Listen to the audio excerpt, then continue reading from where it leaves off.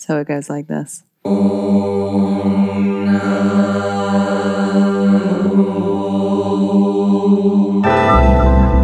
There were years of sort of skirting the edges, right, of all kinds of experiences and seeking outside of myself. So that content little girl who wasn't really seeking outside of herself then became seeking. And I think this is a natural thing that a lot of people go through in their life. And, you know, all through the college years, falling in love with the man I'm now married to, all of that, and then full circle to my very first Kundalini Yoga class, which was in 1998, where the tuning in that we just did, Om Namo, Gurudev Namo, hit a spot within me that brought me back to that little girl. Isn't that crazy? It's time to get your chakras aligned. Grab crystals, some wine, Lord's lettuce, whatever brings you to the divine. You couldn't get any higher if you tried, any lower to the darkest of nights. You are right here imperfect, not like I'm like literally inside perfect perfection. You are not part of the system, you are the system, the way. Using light to make your way through time and space, to expand your own, unfolding into knowing what you are, the ever-ending, unknowing, ever-beginning, all exposing, nowhere going, be right where you are. Here is undeniably amazing, crazy, mind-boggling that you are, that you think you are, is even listening, understanding more than a feeling invoked by one but felt by many. Unfolding into everything, love is what I'm dealing. You can call it God, nature, or money, but beyond the story, you will always uncover love. Know where you're headed, right? But if you don't know, we're in a constant state of reaction because we're just trying to survive. Because our nervous system is tanked, our adrenals are spent. We need the coffee to get through the day, right? And so if you just add some pranayama and some meditation and start to learn that, like, oh, I can actually do 3 minutes of breath of fire in the afternoon and maybe not need the coffee, right? That's the tool. That's using the tool. The human body is like, you've got to use it as an instrument and you need to fine tune it.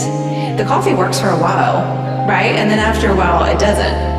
Or you need more. And then it's taxing your nervous system, it's taxing your adrenal system. So you got to find a replacement that's like longer, like more value, right? Like it keeps the steadiness, the harmony in the body, which is what the hypothalamus and the endocrine system and all that. But anyway, getting back to 2020. So it's just a powerful year. I mean, I don't know, there's something about 2020 vision, clear seeing. Like everybody's like, it's all about blinding clarity, right? Like here we are. The world needs us. Well, hello, digital friend. Welcome. Glad you could join us. As always, this episode is with Leigh Mallis. Man, you are in for a treat. Ooh, I like this tune. Hold on. Yeah, maybe I'll just sing the rest of it. We did mantras, then we talked about her journey leading into Kundalini. Okay, maybe not the whole time, but we also talked about the science behind the power of the tongue, setting your frequency, the craving for community that we all have, Shunya, her word for the year, and how often are we truly listening, you know? And so much more. So, you know what time it is. Without further ado, friends, let's get it.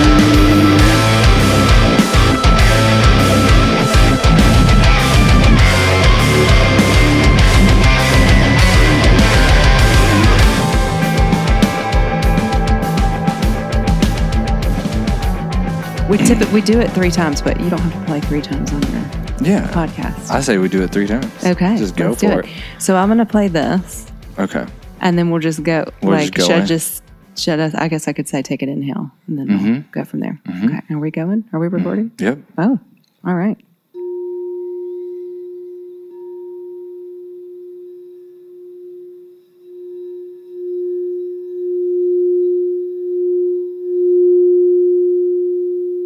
Inhale deeply.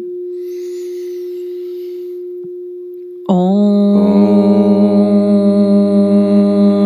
Namo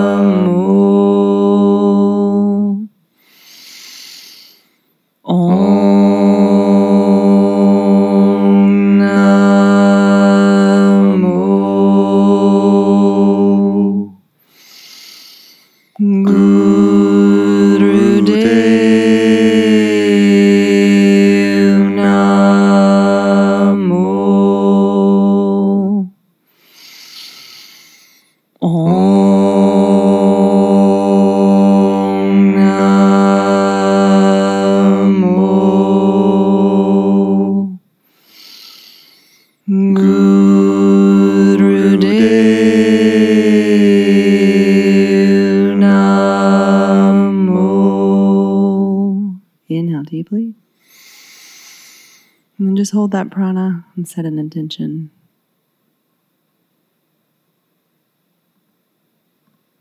Exhale. Wow. Leigh, what a way to start the podcast. We're just tuning in. We're tuning in. That's so cool, man. I hope I did okay. You did great. That's like my first time doing something like that. Yes. That was super cool. It's so wild, and I want to talk, maybe we just talk because of what just happened, that experience of what is that? Like, what is how we were having a good time and talking off the podcast, and then there was just something that happened, and now we're both like in this. We're in the zone. We're in the zone, and we feel it, and like we feel connected, and it's so wild because all we did was hit a bowl and then made some sounds, use some mantras. Well, powerful mantras. So basically, the bowl is in the heart chakra key. And so we played that to open up the heart. And then the tuning in, Ong Namo Gurudev Namo, it simply means I bow. I bow to my inner wisdom, my inner teacher. Wow. It's also bowing before the golden chain of teachers that have come before us. Whoa. So we dial into this frequency.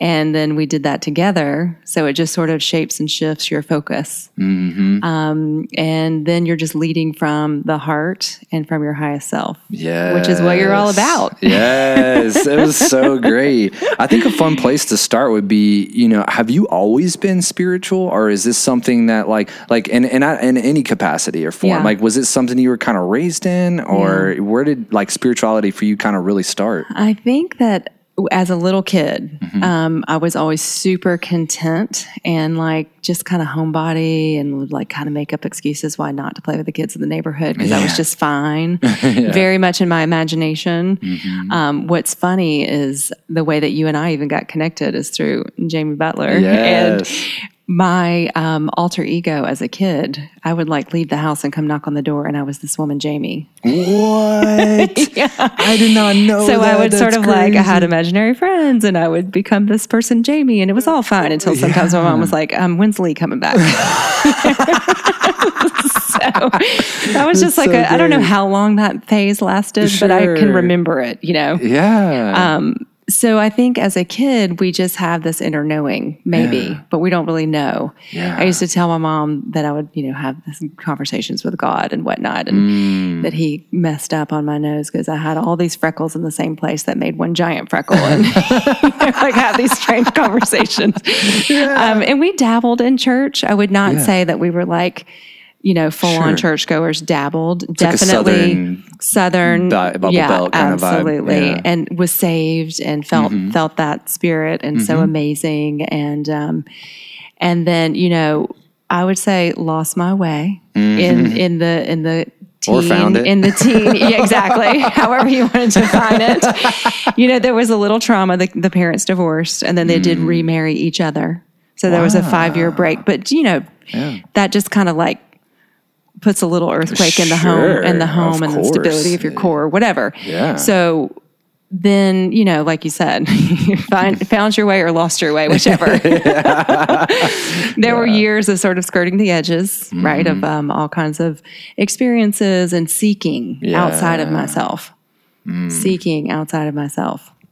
So that content little girl who wasn't really seeking outside of herself then became seeking. And I think this is a natural thing that a lot of people go through in their life. And, all through the college years, falling in love with the man I'm now married to, all of that, and then full circle to my very first Kundalini yoga class, which was in 1998, where the tuning in that we just did, Ong Namo, Gurudev Namo, hit a spot within me that brought me back to that little girl. Isn't that crazy?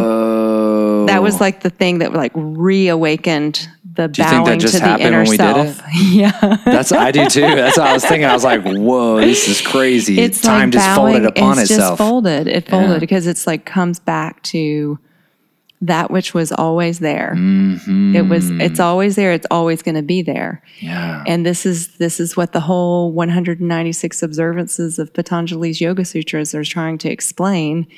The difference between Purusha, which is your pure consciousness, and the the thing that's never changing.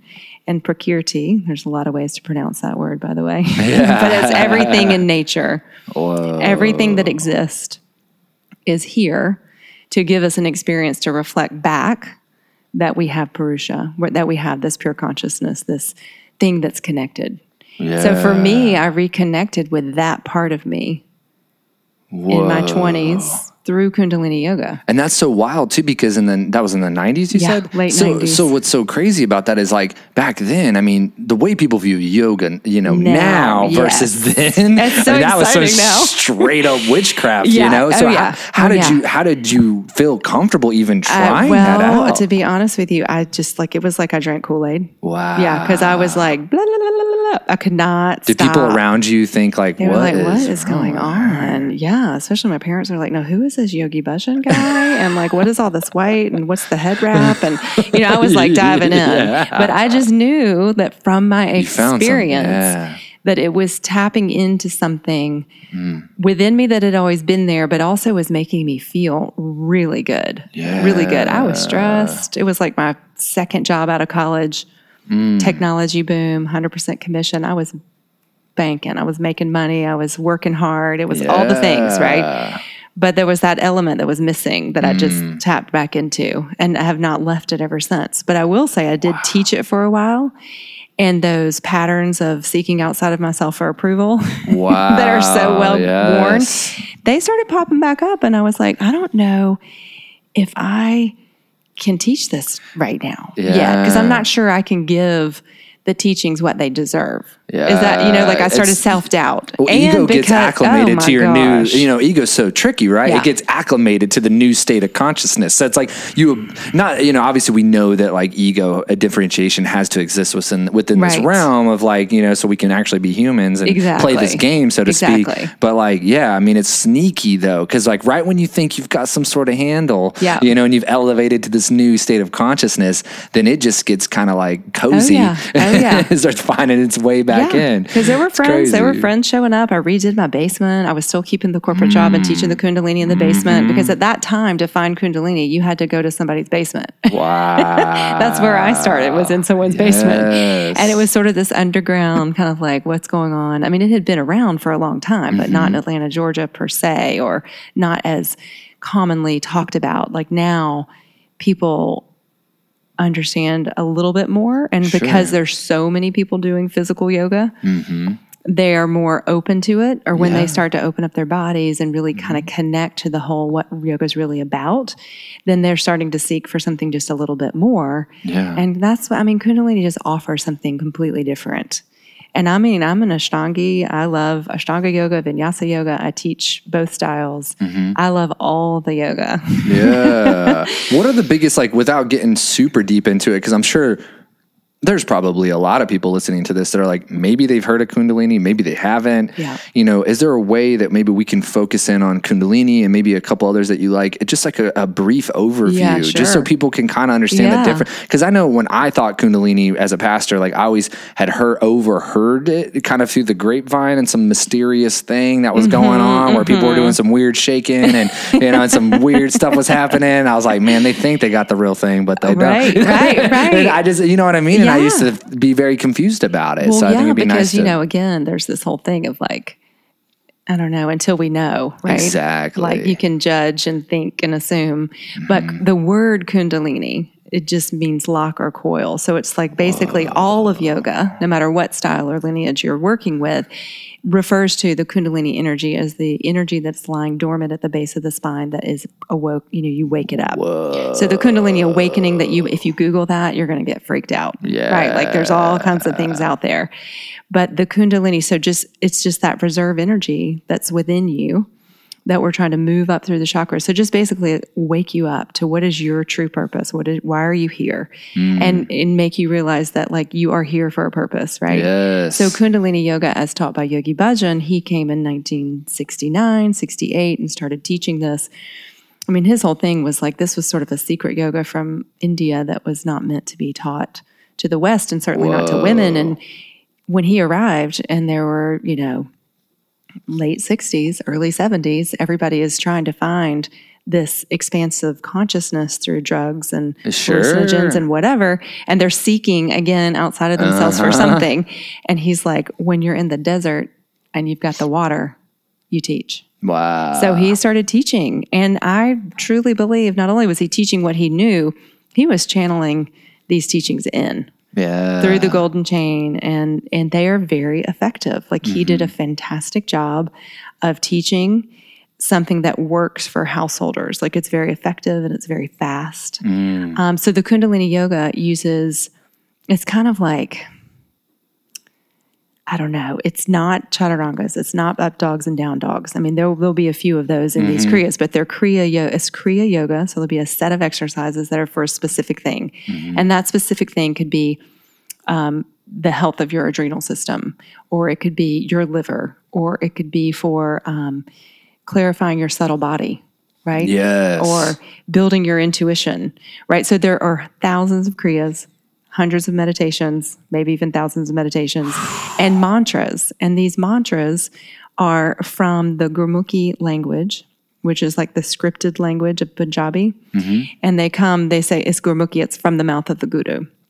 So they just have this resonance, which I think we were going to get on this topic. Yes. But it's basically, utilizing angles in the body, mudras, mantras, and breathing patterns to put different stresses on the nervous system, to work with the glandular system, the endocrine system, to make changes within the body. So you're trying to expand your capacity of your nervous system to be able to handle more in your life. More. Whoa. So it's a science. You're using this technology of this Kundalini Yoga, and you have to be your own yogic scientist for your own body, your own life, because at different stages of your life, you have different pressures. Yes. Like right now, you have a young child. Yes. I have a little bit older children, not too much older, but older.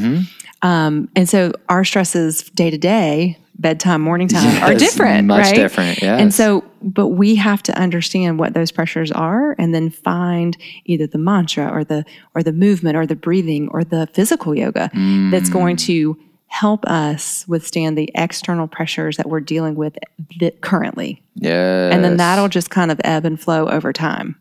That's so But we fascinating. have to balance like the soul body and the physical body. Yes. Like nourish, nourish, nourish. Yes. Oh my gosh, I want to go in so many different directions. But keeping on the science and technology of it just for a moment, because I do want to dive into that, because that's something that blew me away. The more that like science has come out, and the more the internet, I mean, we're talking even the last 10 years, really even the last 3 years. I feel like there's just been this explosion in like knowledge and scientific. Really, what's really fascinating, right, is it seems like science was always trying to be all about the material world. And now it seems like finally science is allowed, because we know that like back, 500-600 years ago, the Catholic Church did not like for alchemy to be a thing. They said, look, we'll deal with the spirit world, you deal with the physical world. Right. And now for the first time, and who knows, we are finally marrying the two, and we're seeing that science does give evidence to what's happening through all these weird things and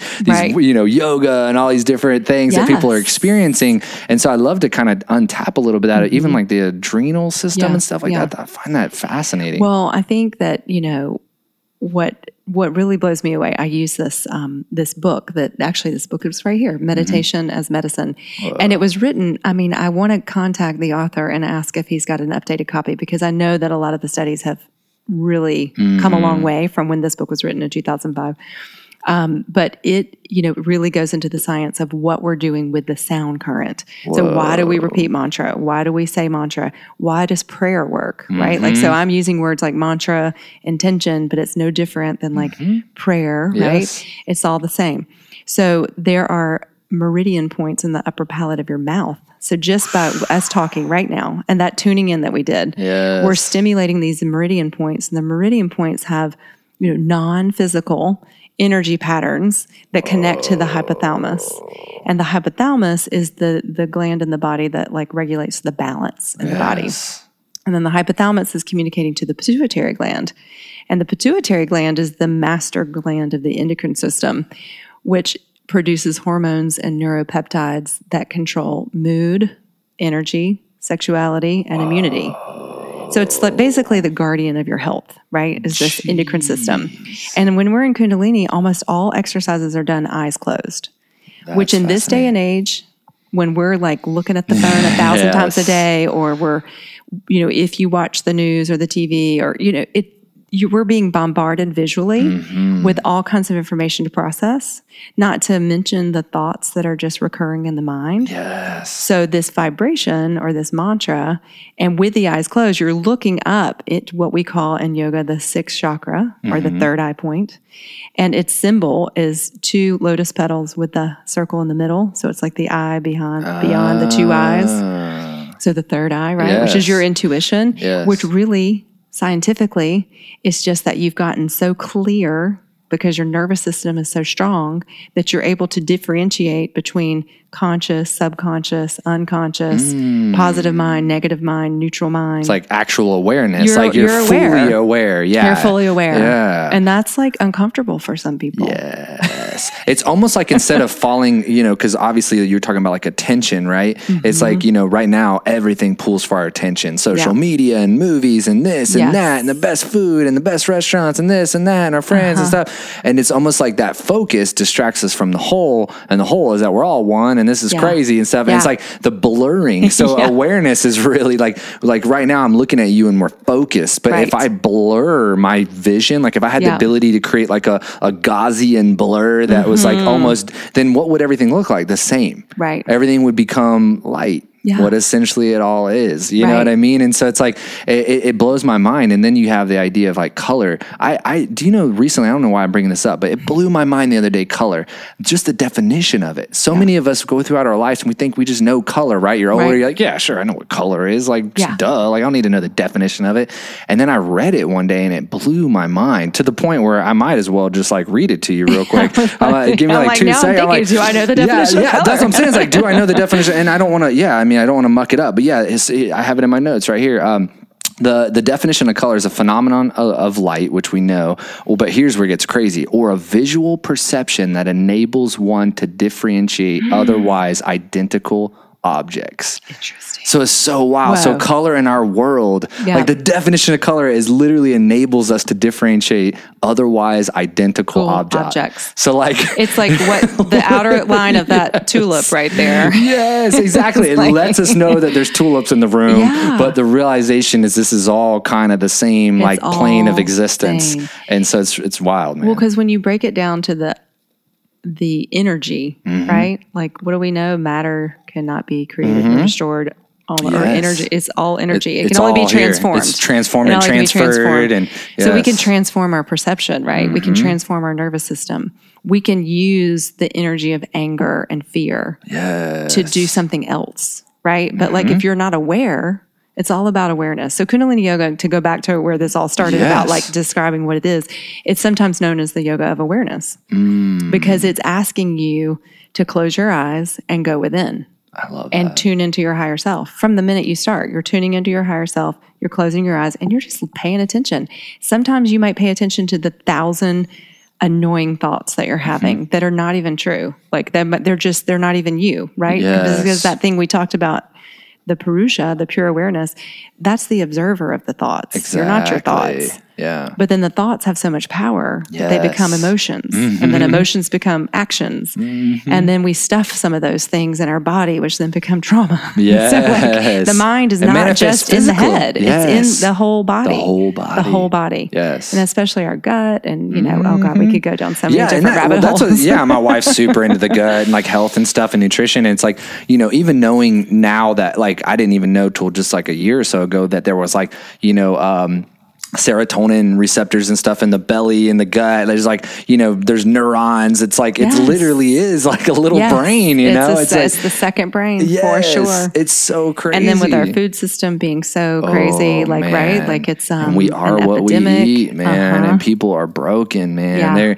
I recently, so I've always had a bad addiction to food. It's just been kind of a battle for me, know? And so I'll go off and on and into weird holes where I'm using it to cope dope and eating terrible. And I grew up in a very, you know, like backwoods kind of Florida situation. So terrible food was always something that I found exactly. I found tons of comfort in it, you know, and it wasn't until I really began to listen to my wife and take her word and really start to follow that path of health that I realized how foggy I was, how broken I was, how everything that I was doing was like based on, you know, food. It was so weird. I mean, even the decisions I was making, and I remember that suffering that I had to move through when I wanted that whatever sugary thing or this or that, you know, and it's like, it's amazing. We don't realize how much it actually ends up controlling us. Things like yeast in the body and different things literally begin to take over. It's like that craving. When you're not craving, you're in a good spot. Yes. Right. And then when you start craving, you're like, it's kind of a sign. It's just like meditation. When you start having the thoughts and you come back to the mantra or you come back to the breath, when you start having those cravings, you got to come back. Like, what's pulling this? Is it like an ingrained habit because I associate pleasure with that? Or is it that there's yeast in my body that's craving me to feed it? Yeah, it's like, please feed me. Because it really does speak to us. It's crazy. One thing I want to talk a little bit about just briefly and get back into to the inner world of like yoga and what it can do.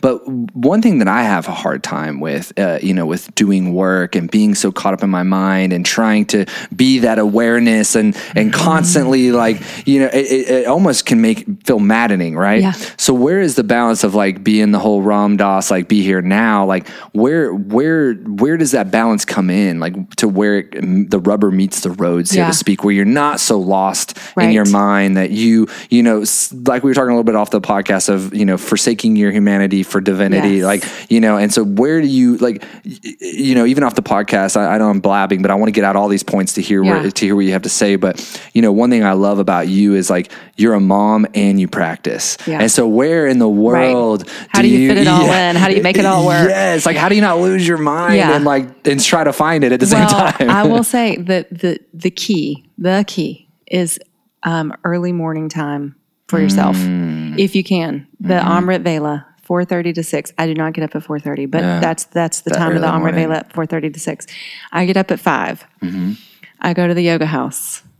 I light a candle. I do my meditation, do my pranayama. And it might be, you know, I was just mentioning to you offline that I just wrapped up another training. And in that training, it was about mind and meditation and deepening your meditation practice. So already a well-established meditation practice became a longer period of time. And it is that discipline to going within and sort of setting your frequency, using vibration or using that focus in the morning, because that's also the time that they call it the time of the nectar. It's when the endocrine system is secreting the hormones. So you're already like going in and setting your frequency for the day. And then that is like that's like, you know, it becomes like brushing your teeth. Like, you know, when you haven't done it. Right. And so we try to do like a 40-day meditation. So it'll be a 40-day commitment, because I think we thrive on a little bit of structure. So you're saying like, how do you get it all done? It's like, well, if you commit to 40 days, right, then every day for 40 days, you do this 11-minute meditation.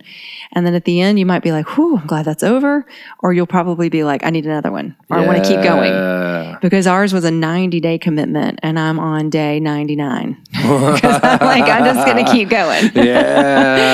You know, and so you'll just start to feel. So I explain meditation as like, it's like it feels like it gives you more time. Like, I've always had this weird relationship with time. I used to always say, like, I caught myself saying, if we just had more time. Even like a yoga class, I'd get down lost in the vortex of like a vinyasa flow. And like, I would say out loud, if we just had more time. So a friend pointed it out to me. Sometimes you need your community to be like, do you realize you always say you wish you had more time? And I'm like, you're right. I'm like, I need to change my relationship with time. So now I just, in my mind, I don't say that anymore because I just want to feel like there is enough time for everything.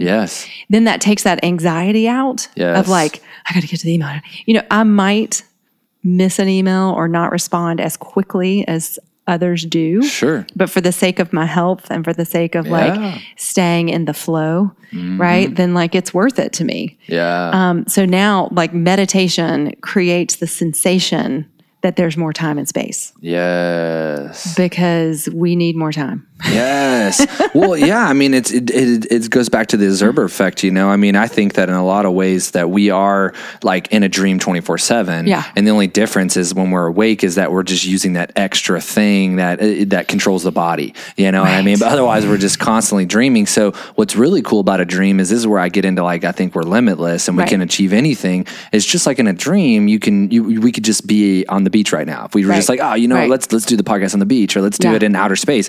We could just be there right now. Let's go. So the difference is, and now let's not talk, well, I guess we could talk outer space. We could get really crazy with it, but like, let's say it's like someone's like has a dream house they want, or the job. Like, I think that the only difference between the dream state and what we're actually in is space and time. Yep. So I think that you set your intention, you know, for the day, whatever it is, and then you just got to realize that it's just going to take time, space and time. But what's cool is the more you bring in your awareness of space and time, you realize that there is actually plenty of time. We're usually just caught up in some narrative story that it's kind of like you know, I tell people a lot when they're driving and they're like, how did I get here? You know how we've all felt that sensation? That is what limits our time. Yes, that's what limits it. So we're unconscious. We're just unconscious. Exactly. So to your point, okay, this brings me into like Piscean age versus Aquarian age. So we are in the Aquarian age, but we're still like cusp, right? Because these ages don't come for a very long time. Yeah. But the Piscean age, which is what our parents were raised in and what we were raised in, it was all about like power and knowledge and scarcity and there's just not enough, right? Yes. And so you had to hold on to everything like it was like, this is yours and this is mine. No, this is yours. Yeah. Right? And so Doggy but that world. no longer, that doesn't work. So we're recalibrating, right? We're recalibrating to this whole new age, which is why like the political system is crumbling because I just can't even, right? Yeah. But the work that we're doing and the people that we're talking to, we're all learning this new language, right? And it is about that, like limitless and prosperity for all. Yes. And that there is no more time for ego. We just don't have time to be separate anymore. No. You have to look within, love yourself into wholeness. You've got to do the work, the inner work, so that you're not blocking yourself, right? Because that's just all your stuff, all your shit is blocking you, right? From feeling that connectivity to others and to being limitless, and then prosperity for all. Yes. So we can like now with the internet and we can get anything kind of information in a second. Yes. I mean, look, we can just Google it up. Exactly. Right? Just like right now. Yeah. We can find our friends across the world through Instagram, whatever. So no longer is this like power over knowledge because we can all tap into it. Exactly. Like, what are we going to pluck from the internet highway? Like, what idea are we going to take that was not your original idea, but it's nobody's original idea because information's everywhere. Exactly. It's just uncovering. And then how are you going to shape and form it through your own creative expression to then share it with the world? Yes. Right? To like elevate and then join in community. Like we need community. Yes. Like people are craving that and always have. Yes. Always have. Yes. And it was like, I might have said this off the podcast a little bit, that I really do think now that the meaning of life is just uncovering the love that was already there in our own unique way. So it's like you said, like everything's here. We don't learn anything. We remember everything. So what we're doing is experiencing the eternal now. And then the immediate second we try to recall it, it's a memory. Like we're not actually like, you know what I'm saying? Like we're just uncovering things. We're just uncovering things that are already here, you know? And so one thing I would love to,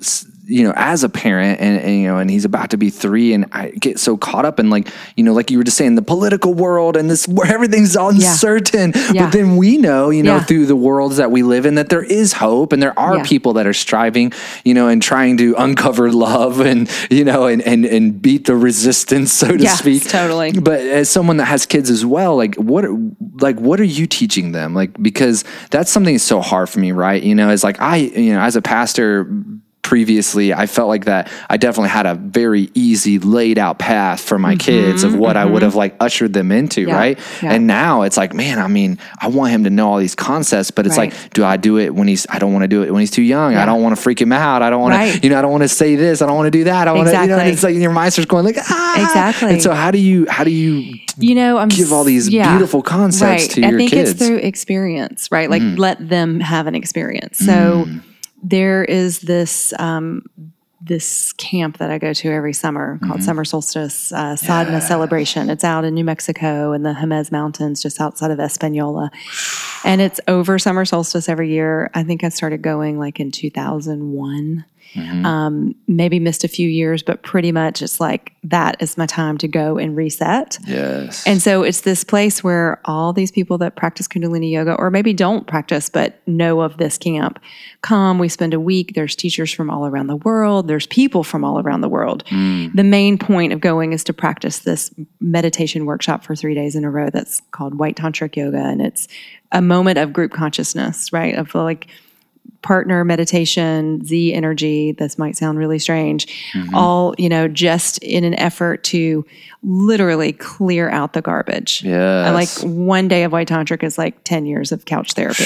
Like you just clear it out. But at the same time, you're connecting with group consciousness to really make a difference in the world, like healing the planet. So that all being said, my deal was I wanted to take the kids to expose them to that. Whoa. And like you said, when they were old enough to survive like the harsh elements of camping in the desert for a week as young children, but young enough not to think I was crazy. Yeah. like now, Mom, like if I had waited until now when they're like 10 and 12, they would have been like, what? So I literally took them when they were 4 and 6, never camped a day in their life.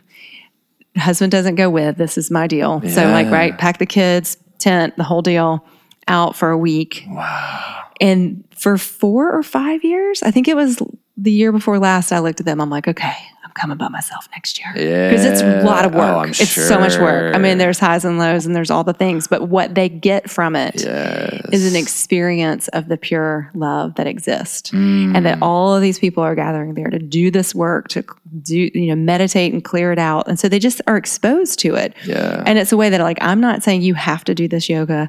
I'm not even saying you have to do White Tantric. Like there's a kids camp, but I want you to be with me. I want you to feel this. I want you to see that, yes, you can eat mung beans and rice for dinner every night for a week and you'll be okay. Exactly.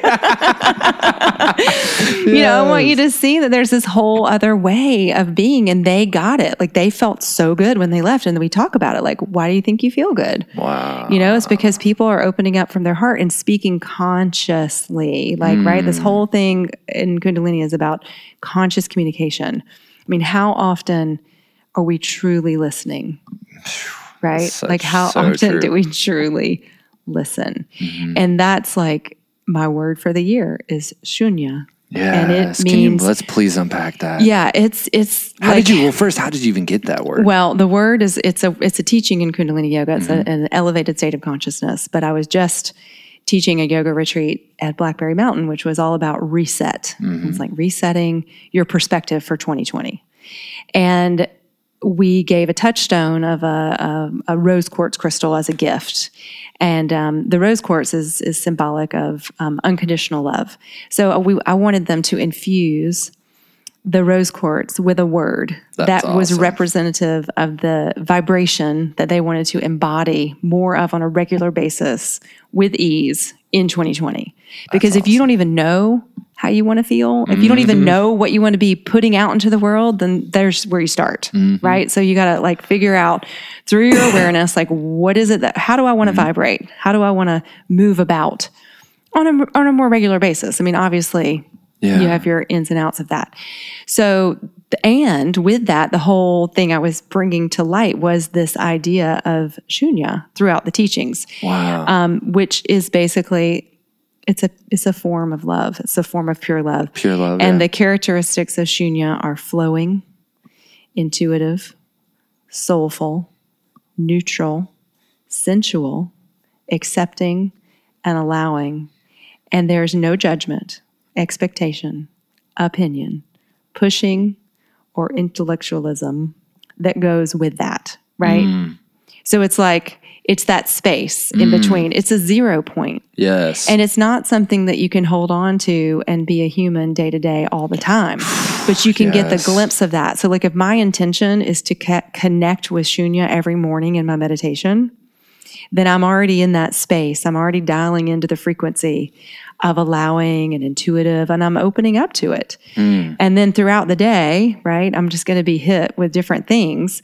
But my nervous system is gaining strength to be able to handle more, right? So I can still do the full plate. Like I'm a to-do list girl. Like, you give me a to-do list, I am going to knock it out. But my goal with that is to do it with internal, right? The internal vibration of my being is more connected to Shunya than it is to a Vente coffee. Yeah. Do you know what I mean? The difference? Yes. Like it's not in the, like we can still have all the stuff to do, but we can still do it with grace and compassion and like a flow, right? And that takes some training, right? Because we think we got to like jerk around.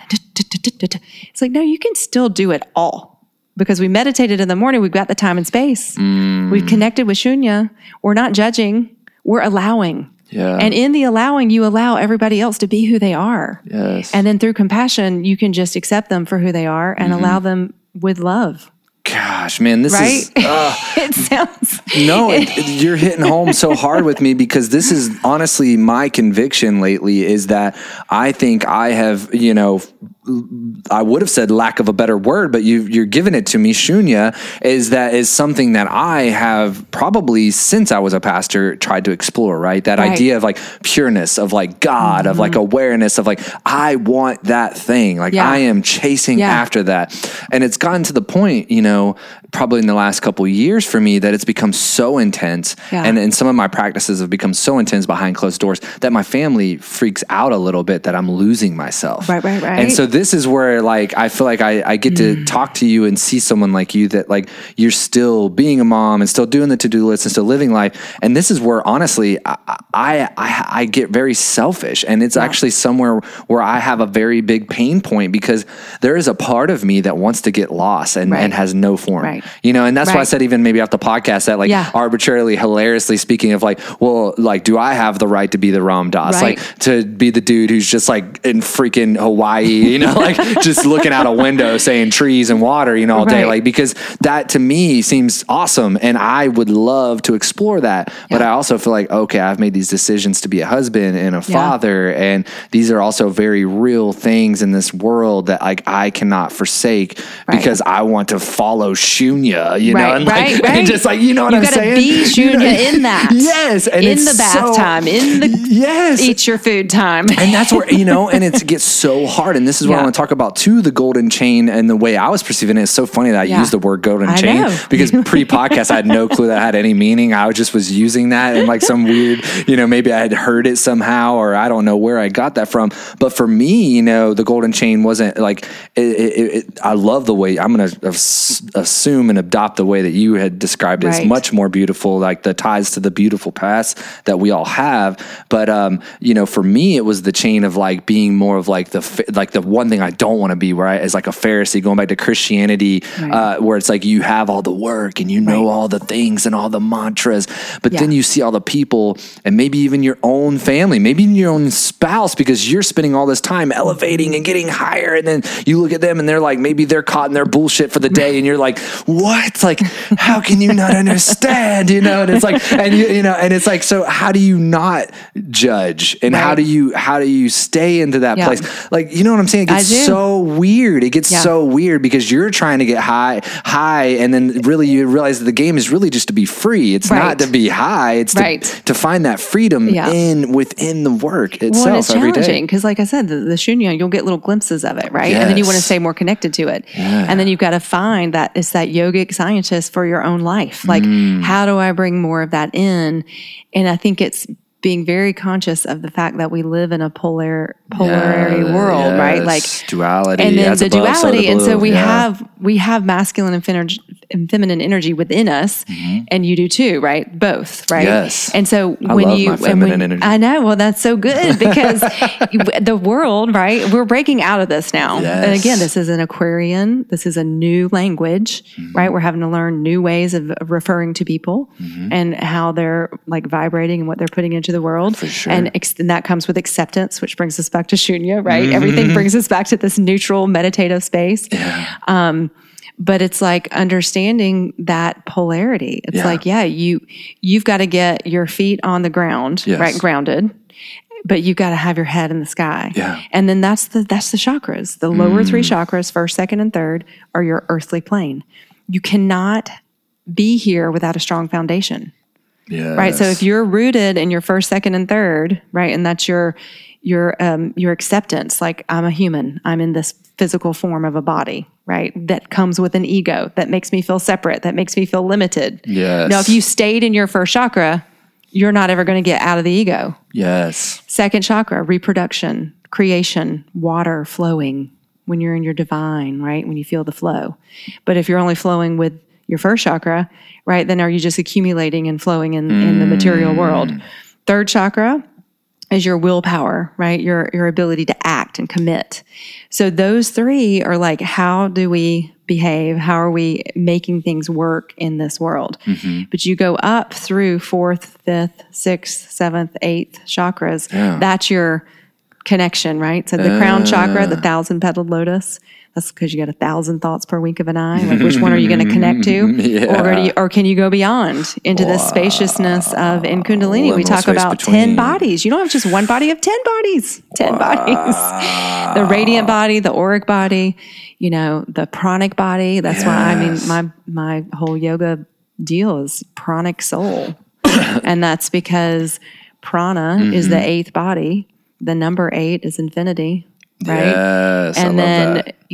It's prana is what keeps us alive. Like that's your breath. It is also the food you take in. It's like we get prana from more than just our breath, but it's the biggest way that we get it. Yeah. And so recognizing that all the styles of yoga that I love, they all have prana. They're all connected to me, right? And to everyone. Yeah. And I've just gone off. No, side this angle. is beautiful. I'm just realizing that my chakras are completely blown out backwards. So my top half are just screaming, Right? and I need to get rooted. You got to get rooted.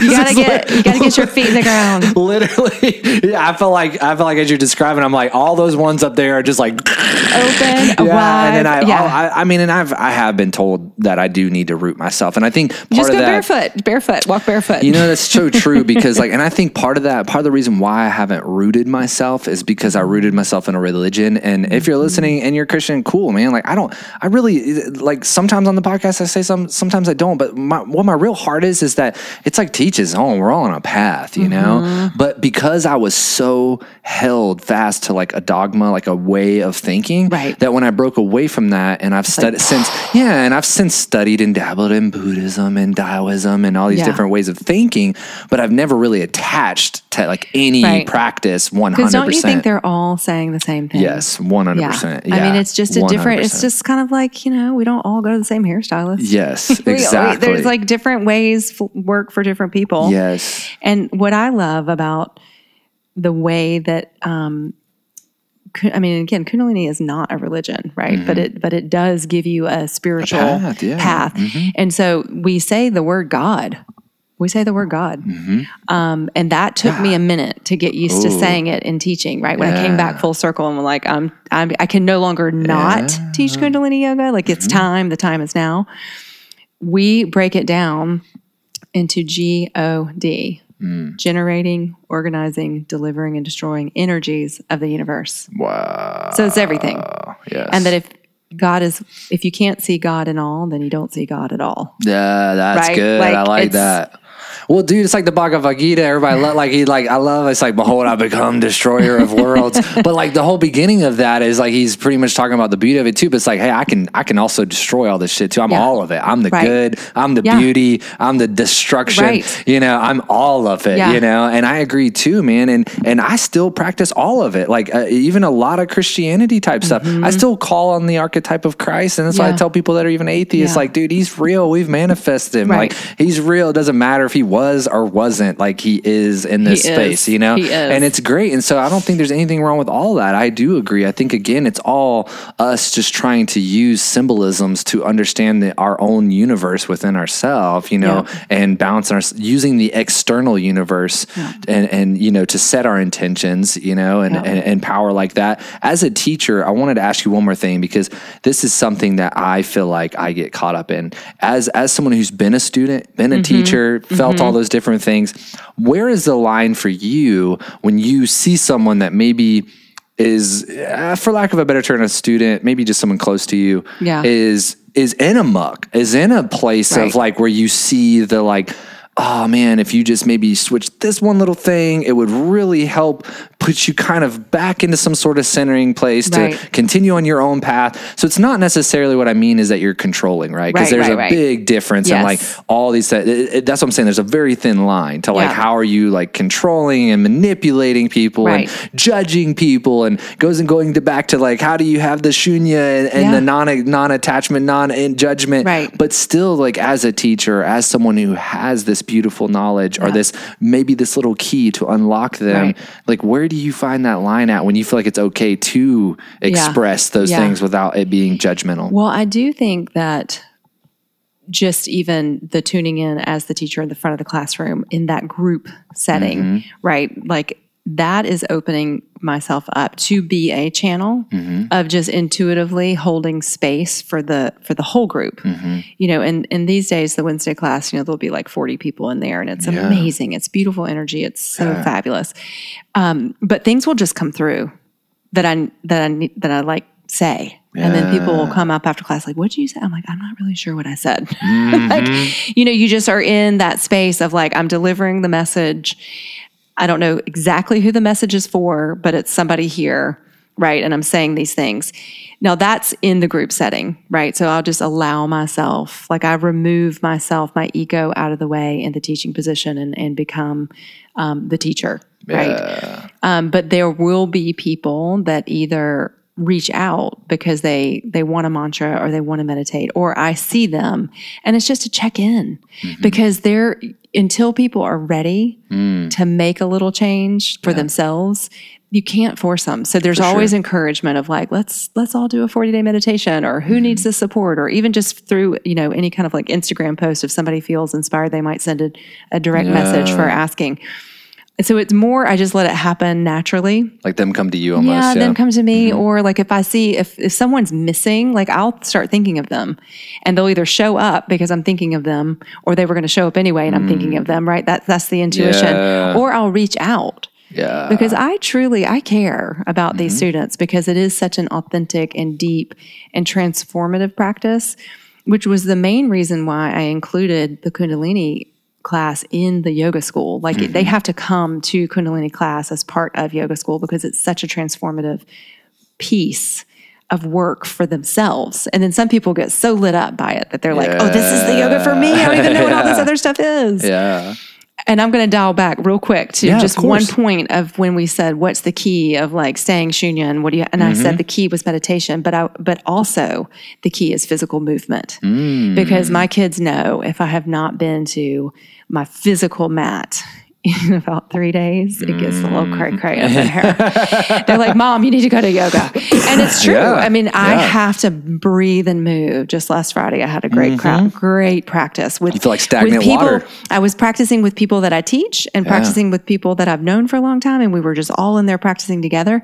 And at the end, I was just like, I live for that. Like I live for this right here. That was amazing, because it's the breathing and the moving and the physical, like being in your whole body to work it out, right? And that's what makes the seated meditation doable. The all of yoga and the Yoga Sutras is about seated meditation. The asana was the seat.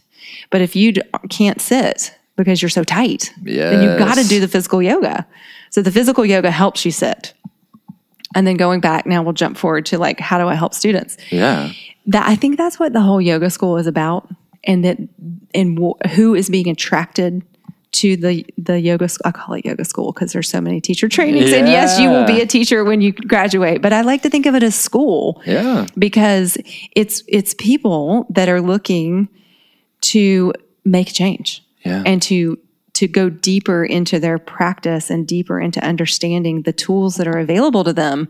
And we read everything from like, you know, Tara Brach's Radical Acceptance is usually the favorite book of everyone, because it just gives you this pathway of understanding like how to radically accept and love yourself into wholeness through all these different things that you've done. So I feel like this and for all teacher trainings, people are craving community to make that shift. And so that's a place where I feel like I can definitely dig a little deeper with people. And we're halfway through this session. And so it's time, they don't know yet, but it's time for the 5-minute check-in. So I'll call everybody on the phone and do a 5-minute check-in and to kind of see where they are at midpoint and kind of get in there personally for each one of them. Like, you know, a little more nudging. And here's what I'm seeing, right? Yeah. In the group setting, I almost more let them come to me if they're not like dialed into like yoga school, right? And I'm here though. I mean, anybody that wants to come and needs some guidance on meditation or yoga or, you know, it all, I'm here. Like that's what I'm here for. I would love to too, real quick, to just talk about, because it was kind of blowing my mind. And you're talking about 2020 and the 2 + 2 is 4 and the neutral mind. And I was like, whoa, this is so cool. Like, where is that from? And explain. I love it. So in Kundalini Yoga, again, right? These are where all these teachings come from.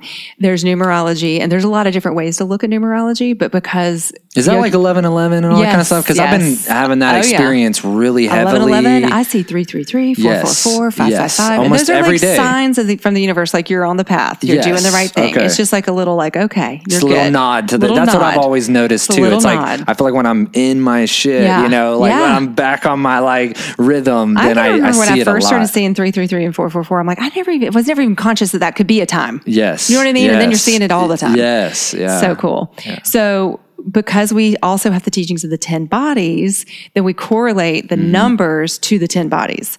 So 2020, 2 + 0 + 2 + 0 = 4, right? So this is a 4 year, and 4 is the heart. But if you connect the heart chakra, it's also the 4th body.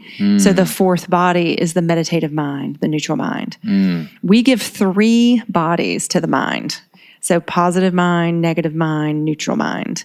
And negative gets a bad rap because it's got the word negative in it, right? We associate negativity with it, but it's actually your protective mind. And I will say I had to work on my negative mind there for a while because I was such an optimistic, positive person that I would jump into things and have to backtrack. And if you've ever done that, you know how hard it is to backtrack.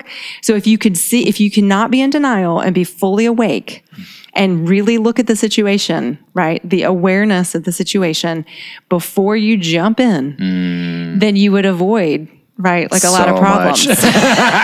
We can all just stop, drop and roll. The power of the then pause. Get up and power of the pause. There's so much power in the pause. There really is, man. I mean, you're so right. much power, right? That's like 101 in business negotiations. First one to speak. Yeah, right? loses for sure. It's crazy. So the power of the pause, like really look at your situation, right? And then go with the positive information too. Because if we've stayed in the negative mind, we'd never leave the house. You would not leave the house if you were only in your negative mind. So there's this balance, right? So we're always trying to balance. So this being a 4 year, it's super important for us to all to connect with this idea of neutrality and not being so quick to react, right? Like we're so used to just, if you're not aware of what you want to embody, the vibration that you want to emit or project, then that's your grounding, right? Yeah. That's what you're working from, at least, right? You dialed in, you're loving yourself to wholeness.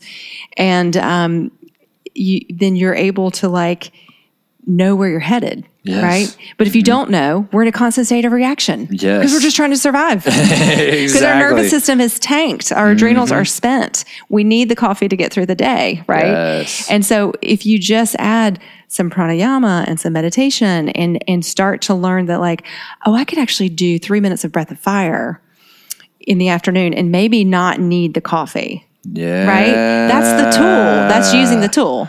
But changing relationship changing your relationship to how you're, it's like the human body is like, you've got to use it as an instrument and you need to fine tune it. The coffee works for a while. It does. Right? And then after a while, it doesn't. Or you need more. And then it's taxing your nervous system. It's taxing your adrenal system. So you got to find a replacement that's like longer, like more value, right? Like it keeps the steadiness, the harmony in the body, which is what the hypothalamus and the endocrine system and all of that. But anyway, getting back to 2020. So it's just a powerful year. I mean, I don't know. There's something about 2020. Yes. 20/20 vision, clear seeing. Like everybody's like, it's all about blinding clarity, right? Like here we are. The world needs us. And I think people need to know in that clarity that suffering is universal and that there's all that ugliness. And it's like, I've seen so many people on social media and the memes of like, oh, 2020, already hard or whatever. Yeah. And I'm like, well, it's a perception thing, right? It's like, how are you perceiving, or are you objectively looking at all of it? Are you a part of it? Are this, are you reacting wrong? You know what I'm saying? Yeah. It's like we have to realize that maybe through this clarity, there's going to be some friction, some melting away, some clipping of the vines, the pruning, and so as beautiful sometimes as clarity seems, it also can come with like really seeing our own bullshit. And I think that we're in a time where people give each other so much shit because we're tired of holding our own bullshit. Right. And I think that it's like spewing out. Exactly. And so I think through that clarity, you start to observe your own. You're like, oh my goodness. Like before I sit here and, it's like the whole Christian thing. Like before you look at someone's speck in their eye, get the plank out of your eye. It's like, man, I think we're starting to see how much we all individually really have some work to do on our own self, man. And we can focus on that. How much more of a beautiful place we could really live in if we all just kind of focus on our own shit and fix that first. Right. And it seems like, sometimes the self-care and the inward looking can sound like a little narcissistic or like you're selfish, but it's so not. Yeah, exactly. Because until you do that, you're going to continue to like make little ripples, or in yoga we call it samskaras. Yes. So the samskara is the latent impression of the subconscious memory that's deep within that gets triggered by things, and then it goes into its cycle. Yes. But samskaras are not all bad. It's also good, right? That's the thing that keeps us wanting to exist. Yes. And so if we're always wanting to exist, then if you believe in reincarnation, right, like you're leaving your physical body, but your soul body that still wants to become is still there, right? And so until we can release all samskaras, that's the true liberation, the true freedom. Yes, right? I love that. That's so good. Tangent. No, it's amazing. From a real practical, because I'm going to switch to one more subject that I really want to just like quickly go through that I feel like I go on the podcast a lot, but talking to someone like you, I'd be fascinated to hear kind of your perceptions on it. But also, like, if someone's listening to all this, I mean, I'm even thinking as I'm literally listening to all this, is okay, like, what's tomorrow like? Like practical, like say someone's never tried yoga or someone's tried it a little bit, but maybe they looked it up on YouTube and just didn't really get what they're looking for. What are just a good practical place for maybe a few people listening that might be interested in wanting to like learn more about, the different styles of yoga or Kundalini specifically after hearing us or this or that, what's like a good little space for someone to dip their toes in without feeling overwhelmed because it can be overwhelming. Yeah. And if you Google like Kundalini yoga, there's so many teachers out there and some things that just look a little bizarre. There's some fringy stuff, I'm sure, like in everything. And that's like, and I think that making it approachable because people want to feel comfortable, right? Like you're already stepping outside of your comfort zone anytime you go to a class and you don't know what to expect. Sure. So it's sort of like creating a space of comfort. So if you can find anyone, wherever listeners live and whatever place they're in, I always tell people like yoga is for all, but you have to find the teacher that resonates with you, the teachings that resonate with you, and convenience. Like you got to be able to get there. Yeah. Like you can't be driving across Atlanta to the other side of town. I mean, some do, but like, you've got to find what works for you and what you can realistically put into your day. There is a great book by Guru Jagat, and she's has an institute out in Venice, California, and she wrote a book recently called Invincible Living by Guru Jagat. And it is kind of a modern day, right? Because it's new, and she's a modern woman. Yes. Kind of just the basics of Kundalini. Like, I mean, we haven't even gotten into this yet, but it's a thing to take cold showers. Oh yeah. My wife has been doing that she did like she started doing the cold baths. Yes. Which, is a whole nother soaking situation, but I just do the cold showers. Yes. And I actually just got re-inspired to do them because clearly I do them in the summer, no problem. Yeah. But let me tell you about the right side of the faucet only in February. Oh yeah. It's extra cold. It's extra so cold. I mean, it's like you chant some mantra. I'm not sure if it's from the Gurumukhi language. But there's a whole situation of dry brushing and oiling and, and then massaging the lymph nodes and the breast tissue for the women. And it's really important. The thyroid, the parathyroid, the thymus gland, like it flushes your entire system. So I've even I used to only do the cold showers like if I just needed a quick little rinse. Yeah. But I've kind of I'm up leveling myself, getting back to the basics. Yeah. Today, before you came, cold shower, even hair wash. Wow. Even with the hair, it kind of hurts your scalp in the beginning because you're clearing out every cobweb that ever existed in your brain.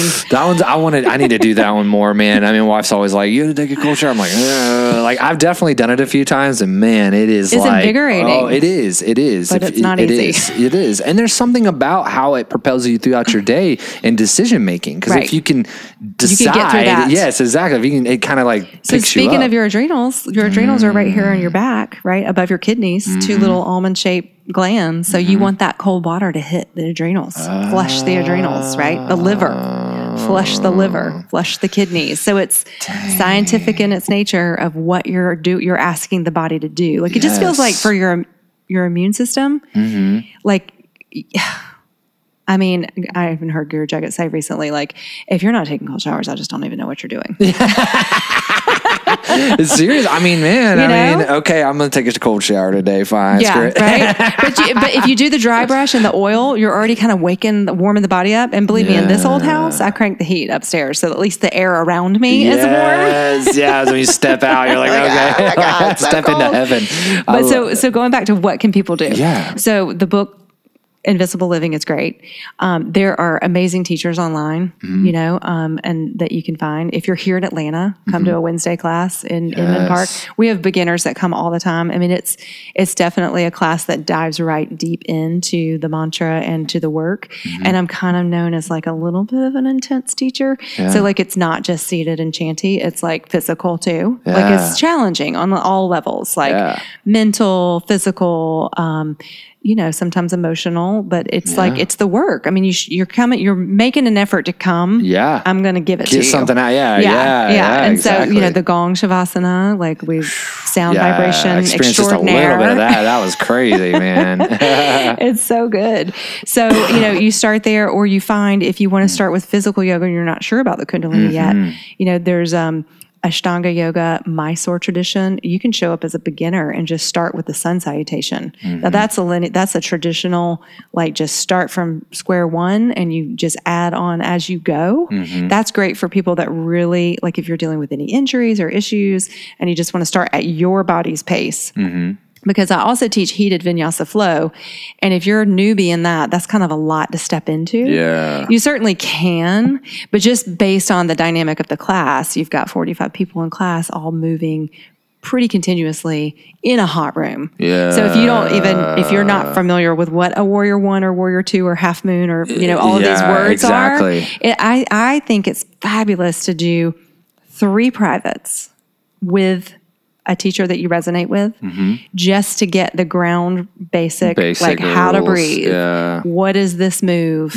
How do I sit? And the breath alone, right? And just the gear, right? How to, blocks, straps, mats, whatever. But within 3 privates, you should have the confidence that I'm going to walk into this room, I'm going to do this class, and I know what child's pose is because that's where I'm going to go if I need to take a minute. Right? And I always tell people that are new to a studio, I'm like, listen, it's going to be challenging for everyone, whether they've been practicing for 15 years or if this is their 10th class. But child's pose is your friend. You just go down, take a breath, relax. Because we can bring our egos to the mat. Yeah. Right? Oh my gosh, are you kidding me? That's so true. You could just bring the ego right to the mat and then you're in a competition with you and your ego and everybody else in the room and nobody even knows you're having I'm not quitting. You're not, nobody else even knows, right? Yeah. And you're the only one that can feel what's going on in your body. So I always feel as a teacher, I'm a guide that it is a creative expression for me in the teaching realm, from the music to the theme or the idea to the teachings to allowing myself to flow and be a channel for information. I want you to come in. I want you to leave feeling transformed. Not necessarily oh my God, that was epic, but like almost, Yeah. you know, like I want you to come in. If you can trust me enough to tune in with me and just let yourself have an experience and do it. Yeah. Because if you bring logical mind to Kundalini, you're going to not Sure. have an experience. Yeah. Because it's too hard to logically understand. You can't make sense of it. Yeah. Like while we were chanting this mantra and doing this movement and whatever else is in the play. But if you can allow yourself to just be an instrument that you're fine tuning to a frequency or a vibration that can also be rooted and grounded, right? And can go about your day, you know? That's amazing. That's Yeah. so crazy. We're going to get you into Kundalini class. Man, I know. I'm seriously though. Like I'm like so itching, so hard to go. I'm like I want to experience this so much. One thing I would love to just kind of like end on, which is, and it doesn't have to be a heavy note if people is your perception of death, because, and the reason why I even love to bring it up with people is because I think a lot of people live their entire life based on it, not even knowing subconsciously. Right, You know right. what I mean? The fear of death. Yeah, the fear of death and that existential angst that we all feel. And I think it's actually a very empowering thing. I've really spent a lot of time the last few years since my dad got cancer, which he did survive and he's doing great, you know, think the universe and everything. But, you know, but through that, I think I definitely went on a journey the last few years of like hardcore understanding death and really diving in. And I just finished the like walking each other home, Ram Dass, and like everything I can get my hands on that has to do with death and transition and form. And so as someone like you that's, you know, practicing Kundalini and all these like transformative, transcendent places, you know, how do you kind of understand consciousness and spirit and what happens after form is dropped and, you know, that transition of death and that moment, you know, and some would consider it easy and safe. And some people would consider it daunting and fearful and scary, you know? Right. Well, I think that the more we actually think about death, and like you said, the more, I think once you start to have more people in your life either have near-death experiences or you lose people in your life, it does like bring it up. And, you know, as we get to what we would consider a midpoint in our life, you're like, wow, halfway done. What's going on here? Yeah, So I think that thinking of it, right, is a better way to almost live because you realize we are so impermanent. And then getting into this idea of the pure consciousness and understanding that everything here is to allow us to reflect back to that. Like, what does that mean for the last moments? And if you can stay in that space of shunya, right? I still want to be here. I've got things to live here for, like, right? Like not getting so ready to go, but being okay with the idea that we are all going to go rather than resisting it. Because it's that resistance that builds walls or that builds fear or that holds us back from things. And again, the protective mind is important, right? We don't want to like just go jump in front of the train or anything, but being, real with that. And it is scary because especially when you have kids and you want to be here for a long time to see all of that. And we really don't know. We do not know. We really don't. And so there's another mantra after the Ong Namo Gurudev Namo that I chant in Kundalini. It's Ad Gure Name, Jugad Gure Name, Sad Gure Name, Siddhi Gurudev E Name. And that is a protection mantra, each verse that goes from the left side behind you to your right and to your front.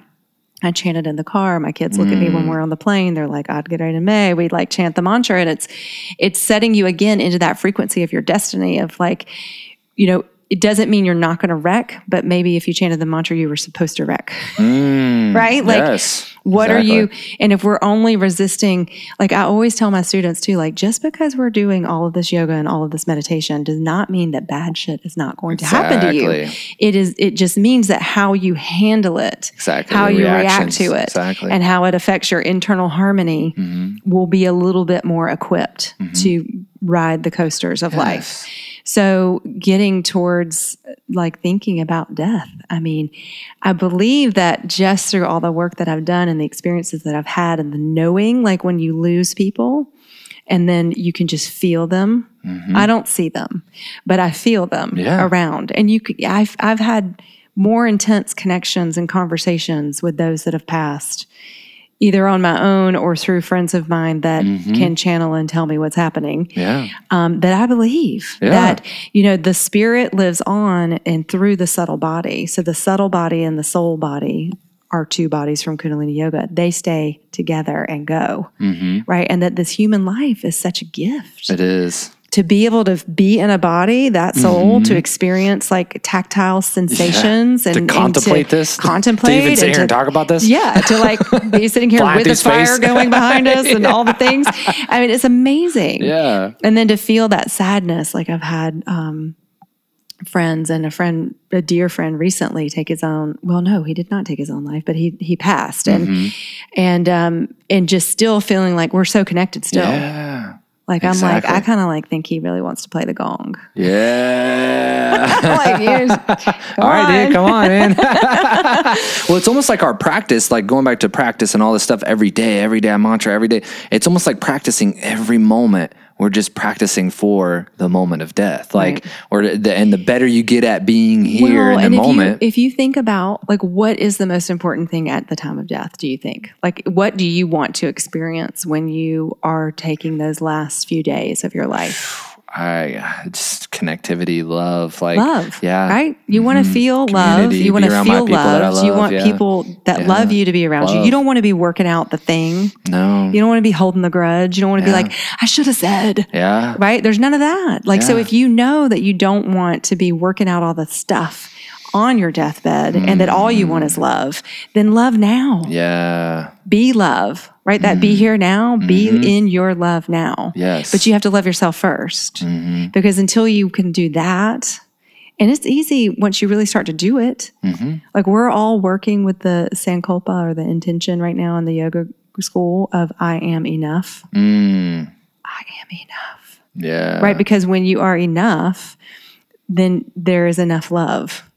And then when you really, truly, like, there, you can say you have self-love. Yeah. And then you can really, truly work on that. Yes. And catch yourself when you start degrading and negative talk and all of that, and redirect. Yes. And love even the negativity within you. Because the shadows are important. The shadows show us everything. Yes. And if you don't want to look at the shadow, you're missing half of the story. Right? It's like an alarm clock, you know? I know. Like, I didn't even know this. I have a friend that has this crazy special effects studio, does like movies and mostly monster movies and stuff. And I didn't even know that the word monster was like a warning. And that blew me away my whole life, because I was always afraid of monsters, afraid of scary stuff. Yeah. And then I was like, oh, it makes so much sense that like your subconscious or the dirty or the scary things in your mind are really just screaming this like warning, like, hey, you need to pay attention to this. Like, hey, if you'll actually give me some time and work on this, I won't be a monster anymore. Like, I'm just trying to, you know what I mean? But it's the resisting and the pushing that actually makes it louder and bigger and stronger, you know? Yeah. And the mind is so strong. It is. The mind is so incredible. Yes. That like you'll work on something that you know you do, right? Like I mentioned earlier off podcast that, one of my things in life is like seeking acceptance. Yes. So even the Kundalini, when it was like, when people were looking at me like, you are weird. I was like, I'm not being accepted. Maybe I'm not ready to teach this yet. Yeah. To now where I'm like, oh no, weird is so good. Yes. And it's not even weird. No, it's just awesome. It's unique. Yeah. And it's like when we can embrace our uniqueness and our differences, there's power in that. And I think it's really just that weirdness is just, there's this like very baseline traditional like way of viewing this world. And most people that just haven't like looked outside of that find it to be, and anything that we don't know seems weird and alien. Like we were talking a little bit about the podcast, like we are kind of all aliens, man. This is weird. Like, look at what we're doing. We're in like that. We're in a place with electricity and we're using technology and like nothing else on this planet's doing that. Like we are alien. Like essentially we are very different to this place and this plane. And the more we can accept that everything's weird and the more we get to know about how weird and crazy this universe is. And how connected. Yes, exactly. It's so weird. The microbial network and all this stuff. And we're maybe, I know we're closely, I think, what are we, like over 50% bacteria bacteria than human cells. We're closely related more to mushrooms than we are like freaking animals. Like, it's so weird. But we want to use antibacterial stuff all the time. Exactly. We're into rewilding in this house. Man, we're trying to like negate what we are, which is nature, Earth. You know, we are the Earth. The moon looks at us. I love saying this as the Earth right now. Like the moon's seeing the Earth. It's not seeing us. Yeah, we're like an ant. Yeah, we're connected to this thing, man. Mm-hmm. We are it. We are the thing, you know. And the more we can blur out our vision to see that we're all uniquely the exact same thing, like we're talking about, we dissipate the colors and we see that we're all just like this. We're all just love. Like we're all just resonating love, you know. And this is a beautiful place to wrap up. Leigh, you're just freaking great. I just feel like you gotta just keep going and have you back on. I'd be honored to have you back on. Well, from our first phone conversation, I'm like, oh gosh, we have plenty of things we can talk about. This is amazing. Let's just scratch the surface. That way when we get back into it, we can just really get into a subject or something. But if anyone wants to check out what you're doing, you know, online, or especially if they're in Atlanta or visiting and they want to physically, like, you know, come to one of your classes, what are the best ways to do that kind of stuff? They can find me at Pranic Soul on Instagram, and then pranicsoulyoga.com. Pranic, just for people. Yes, Pranic, chronically Pranic. Yeah. pranicsoulyoga.com has my schedule there, and Heck yeah. and then awesome. just DM, get in touch. I've got the private yoga studio here at the house, behind the house. So you do offer private lessons there? Private too? lessons Cool. here, and teach at a couple studios in town, Highland Yoga in the Highlands and Exhale in Midtown. And That's then awesome. Hold space over here in Inman Park for the Pranic Soul classes. That's super cool, man. This has been a complete honor. Thank you for mantraing with me. I feel like I could just do that all day. There's so many more too. I know. I was like, she's not going to like how much I'm going to like message her and be like, hey, can you like give me all those mantras? Yeah. Well, you know what we could do? We could literally wrap it up right here with a long Sat Nam. So Sat means truth. Nam means identity. Whoa. Sat Nam is what we call a Bij mantra. So it's just planting the seed of truth within. Please. And if I you're think we listening, spoke our truth. Yeah, 100%, you know, and if people want to follow along, like, please, let's do it. We're just going to hold out a long Sat. So what is it like? Sat. Nam. And then you just go say Nam. Okay. All right. Let's do it. So we'll bring the palms together. Take a deep breath in. Exhale the breath out. Inhale for a long Sat Nam. Sat